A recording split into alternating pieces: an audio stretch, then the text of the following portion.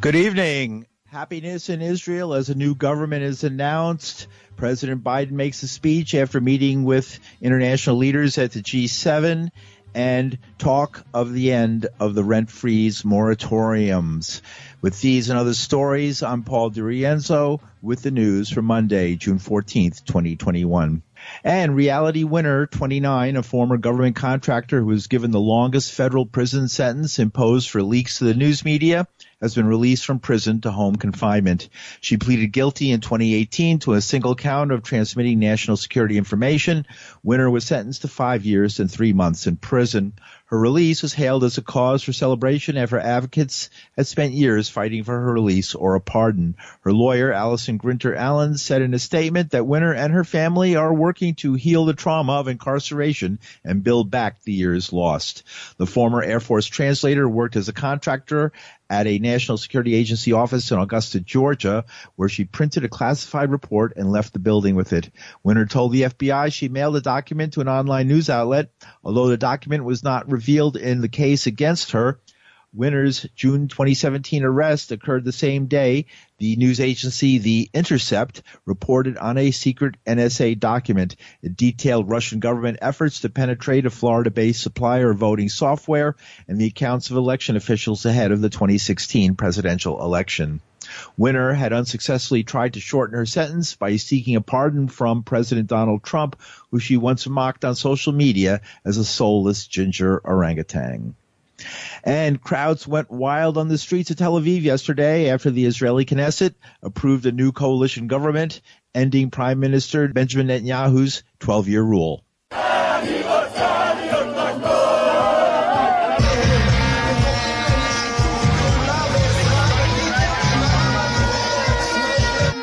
The ground was littered in party snow sprayed on the celebrating crowd who danced and cheered. The new coalition government consists of 8 political factions, including right-wing Yamina, centrist Yesh Atid, and Arab Ra'am, and other parties. Meanwhile, Israel's new government on Monday approved a contentious parade by Israeli nationalists through Palestinian areas around Jerusalem's Old City, setting the stage for possible renewed confrontations just weeks after an 11-day war with Hamas militants in the Gaza Strip. Hamas called on Palestinians to resist the march. Scheduled for Tuesday, the parade creates an early test for the fledgling government led by Prime Minister Naftali Bennett. And President Joe Biden spoke today after meeting world leaders at the G7 conference in England. He focused on the growing strains with Russia and listed the accomplishments of the G7 after their first meeting in 2 years because of COVID restrictions. I'm not looking for conflict with Russia, but that we will respond if Russia continues its harmful activities. And we will not fail to defend the transatlantic alliance or stand up for democratic values. As allies, we also affirmed our continued support for the sovereignty and territorial integrity of Ukraine. We agreed to keep consulting closely on nuclear deterrence, arms control, and strategic stability. And there was a strong consensus in the room among the leaders in that meeting on Afghanistan. Our troops are coming home. But we agreed that our diplomatic, economic, and humanitarian commitment to the Afghan people and our support for the Afghan National Defense and Security Forces will endure to ensure that Afghanistan never again becomes a safe haven for attacks on our countries, even as we take on terrorist networks in the Middle East and Africa. And I'm deeply gratified that as an alliance, we adopted a far-reaching plan to make sure NATO can meet the challenges that we face today and in the future, not yesterday. The NATO 2030 agenda, and that we agreed to fully resource that agenda. We talked about the long-term systemic challenges that China's activities pose to our collective security today. We agreed to do more to enhance the resilience of our critical infrastructures around the world, including trusted telecommunications providers, supply chains, and energy networks. We also endorsed a new cyber defense policy to improve the collective ability to defend against counter threats from state and non-state actors against our networks and our critical infrastructure. And we adopted a climate security action plan, which several years ago people thought we never would do, for reducing emissions from NATO installations and adapting to the security risks of climate change. And finally, we agreed that among the most important shared missions is renewing and strengthening the resilience of our democracies. Biden issued a warning to Russian President Vladimir Putin ahead of a Wednesday summit that the death of jailed Russian opposition leader Alexei Navalny would hurt Russia's relationship with the rest of the world. I'm going to make clear to President Putin that there are areas where we can cooperate if he chooses. And if he chooses not to cooperate and acts in a way that he has in the past relative to cybersecurity and some other activities, then we will respond. We will respond in kind. There need not be. We should decide where it's in our mutual interest, in the interest of the world, to cooperate and see if we can do that. And the areas where we don't agree, make it clear what the red lines are. What it will mean for the U.S.-Russia relationship if Alexei Navalny were to die or be killed in prison? Navalny's death would be another indication that Russia has little or no intention of abiding by basic, fundamental human rights. It would be a tragedy. It would do nothing but hurt his relationships with the rest of the world, in my view, and with me. President Biden. In January, Navalny flew to Russia from Berlin, where he had spent nearly half a year recovering after he had been allegedly poisoned last summer. He was arrested at passport control as soon as he landed. He's been on and off hunger strike in Russian prisons, and there are growing fears he won't get out alive. The G7 members parallel the most powerful members of the NATO alliance, and NATO issued a joint statement today claiming Russia's, quote, aggressive actions constitute a threat to Euro-Atlantic security. NATO cited Moscow's military buildup, its use of cyber attacks and hybrid warfare, the annexation of Crimea, and Kremlin-funded, what they call the Kremlin-funded disinformation campaign as some of those actions. Russia has repeatedly blamed the West for the rising tensions, claiming the Western countries have violated a verbal agreement after the collapse of the Soviet Union not to move the alliance closer to Russian borders.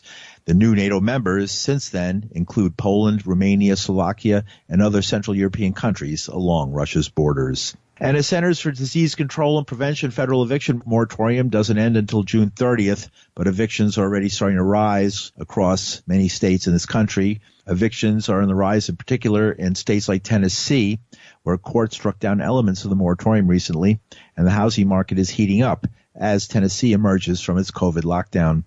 New York City Mayor Bill de Blasio had some words on the subject today after candidate Eric Adams suggested recently it was time to raise rents in New York City, in his words, to help small landlords.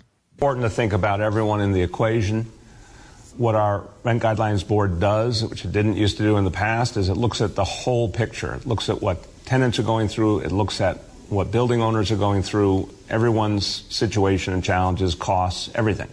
And it's a methodical process. So that's the way it should be done. It's important to do things based on the facts. What do you make of sort of a repudiation on the rent freeze policy from one of the leading mayoral candidates in the race? I don't hear it as that at all. I really don't. What I hear him to say is recognize that a lot of the building owners are small building owners, are people of color in communities of color who, have struggled to buy a building and keep it up and keep it going. A lot of these are family enterprises, and that needs to be taken into account too. And I think that's right. We got to think about everything. And that's the mayor. A House subcommittee in Washington is holding hearings addressing the issue today. Chair Steve Cohen, Democrat of Tennessee, laid out the problem: self-help evictions, where landlords just ignore the law. Even before the pandemic began, a lack of affordable housing and evictions had been longstanding issues. They've been longstanding issues in America forever. According to 2018 statistics, nearly half of all renter households were rental cost burdened, paying more than 30% of their income towards rent. And on average, between 2000 and 2016, more than 3.6 million eviction cases were filed in the U.S. per year. Early on in the pandemic, experts warned how the loss of jobs and income due to coronavirus public health measures could lead to an eviction crisis. In response, the federal government took action. Congress passed the CARES Act, which included an eviction moratorium. After that moratorium expired in the summer of 2020, the Centers for Disease Control and Prevention issued an eviction moratorium, which has been extended several times both legislatively and administratively, and is now slated to expire at the end of the month. While these moratoria were not perfect, they offered many people a reprieve and helped them stay in their apartments and houses during a time when the best thing we could do for our health and the health of others was to stay at home. Unfortunately, since these moratoria were put in place, there have been reports across the country of landlords engaging in unlawful evictions in order to circumvent them. These so-called self-help evictions can generally be defined as actions or courses of conduct by a landlord intended to oust the tenant without the benefit of a judicial proceeding. They can take many forms, from a landlord changing the locks on an apartment, or cutting utilities, to refusing to make essential repairs, or moving a tenant's furniture and belongings out of their apartment. Tenants facing these self-help evictions often have limited avenues for recourse, especially low-income tenants who do not have the resources to afford legal representation or fight that eviction in court. These actions by unscrupulous landlords to circumvent federal moratoria, which are meant to protect public health, are appalling and merit a response. That's why I introduced H.R. 1451, the Emergency Eviction Enforcement Act of 2021, to address self-help evictions during national emergencies.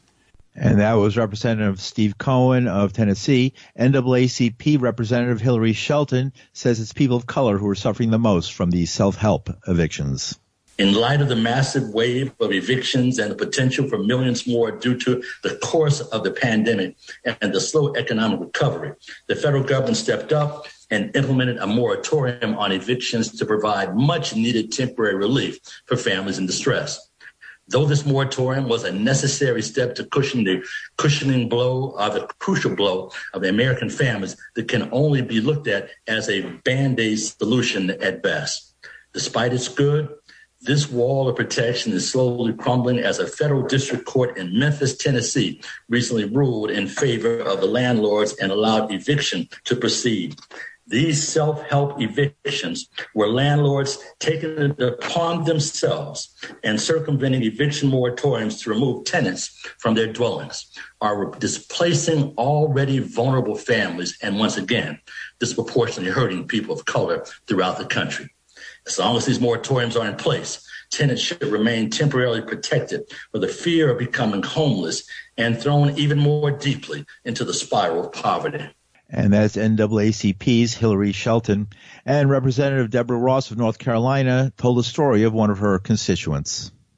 A constituent from my district lost her job during the pandemic, and she and her baby girl were evicted from their home just before Christmas because they were $380 short on rent.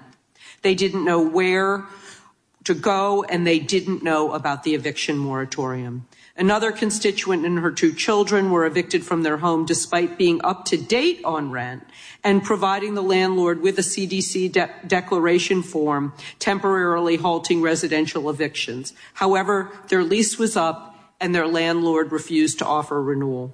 This is a reality that Americans across the country are facing, and as I said, were facing before the pandemic.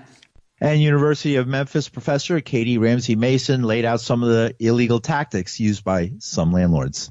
Self-help can take many forms. It can be something as extreme as a landlord hiring a team of private security guards, showing up at a tenant's home and forcibly removing the tenant and his or her belongings from the property.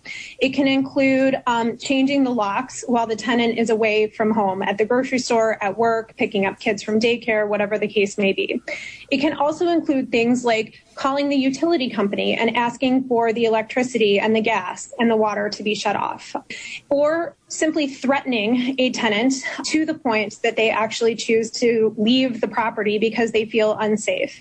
All of those are situations that we hear about, that we, as you pointed out, have heard about prior to the pandemic, during the pandemic, and unfortunately, I'm sure will continue to happen as the pandemic ends. While every state does allow tenants who have been illegally evicted to sue their landlord proactively to claim damages, on a practical standpoint, for many tenants, that's simply not possible. And that's University of Memphis professor Katie Ramsey Mason.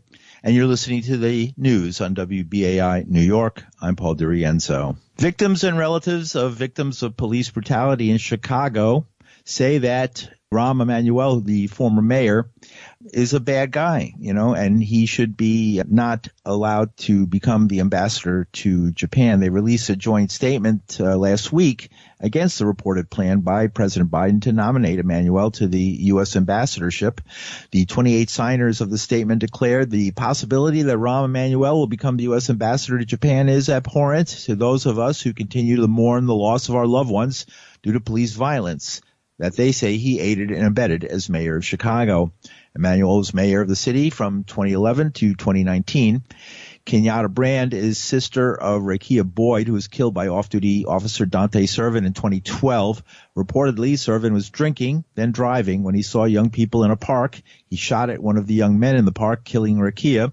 State's attorney Anita Alvarez allegedly undercharged him manslaughter instead of first or second-degree murder, and then the judge used that as an excuse to pronounce a mistrial instead of requiring the state to charge him correctly. Brand spoke with WBAI.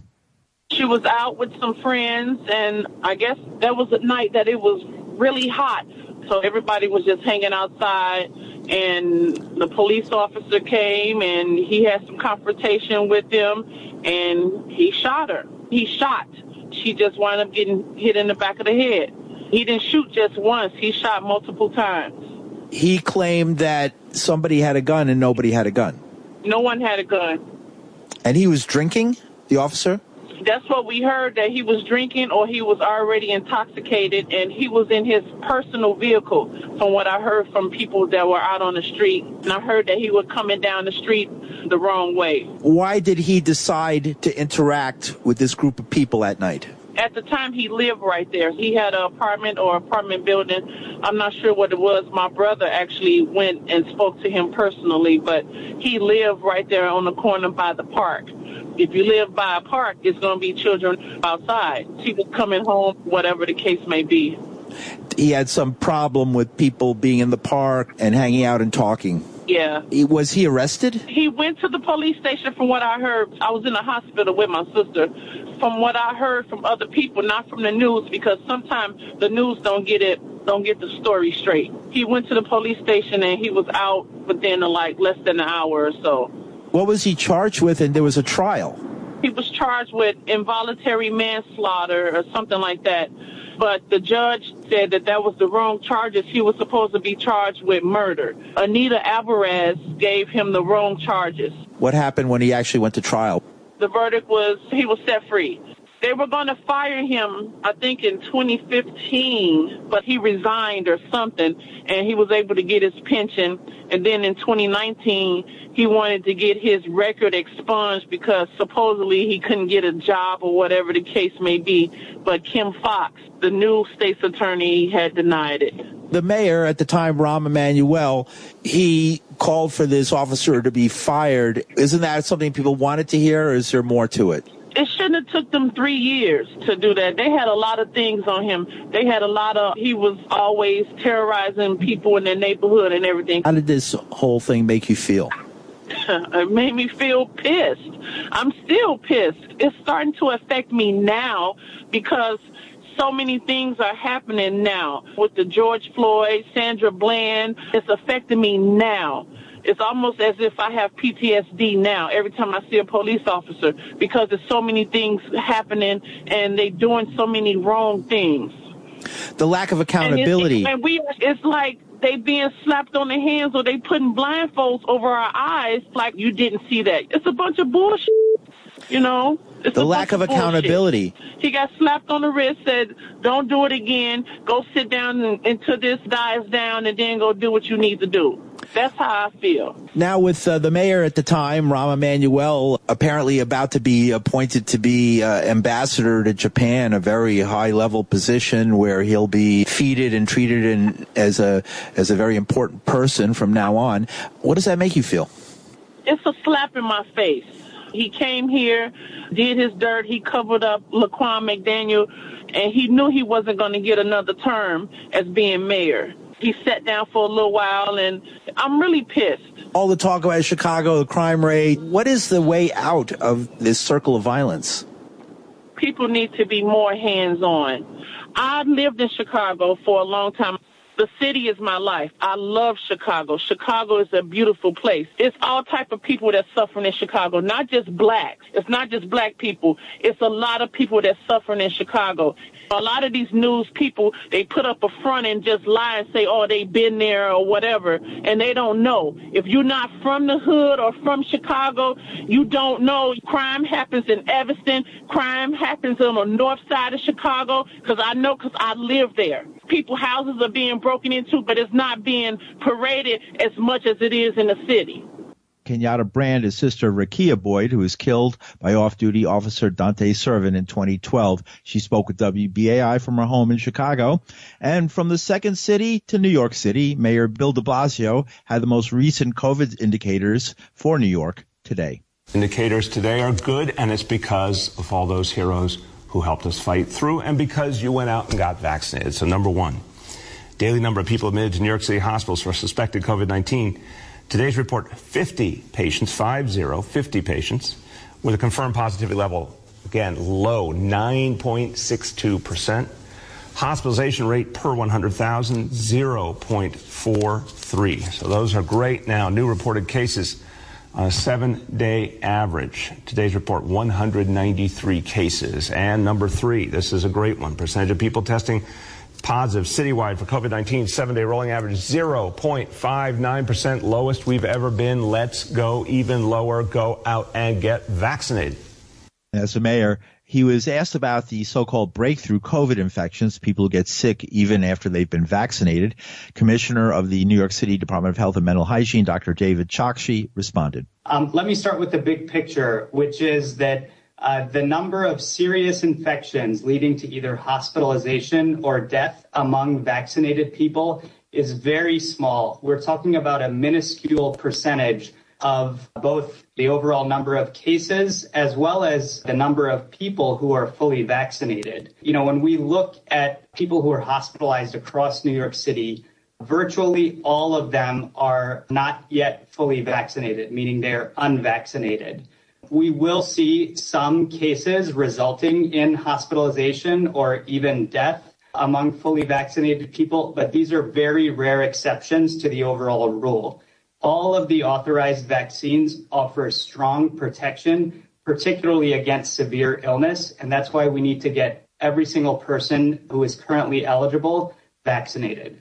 Dr. David Chokshi. And finally, it's the summer of the youth in New York City. That's according to the New York Times. And it was definitely a youth mecca in Washington Square Park this weekend as the youth enjoyed, well, being young. A reporter asked de Blasio if he was planning a stricter response after backing off a 10 p.m. curfew a week ago. The mayor says the cops will take it as it comes. All parks have a closing time. Let's start with that. We've seen historically that closing times are implemented pretty smoothly all over the city, Parks Department, and if sometimes they need some NYPD help, that's fine. We've had some particular issues for a limited period of time in Washington Square Park, and there's been an effort to figure out the right approach. When the park can be open a little later, that's great, and so long as it's something that doesn't interfere with the quality of life of the community. So that's being assessed constantly by the Parks Department and NYPD, but they simply determine the closing time that makes sense, and they act on it. When they did try and enforce it, there was a lot of pushback from some of the kids, the young adults who were in the parks. Reassessing. We've been dealing with this now for 2 weeks. Well, that's not a lot of time, respectfully. I really think that what the Parks Department and NYPD are trying to do is reset the balance properly. Obviously do it in a way that involves communication and not conflict. They're experimenting with different approaches to get it right. And we've had a number of nights where things went pretty smoothly. We had a few nights where they didn't. But it's going to, I think, lead to a natural outcome here. We're going to keep working on it, led by Parks Department, determine the right closing time. And I think we'll get into a pattern that works pretty soon. Mayor de Blasio.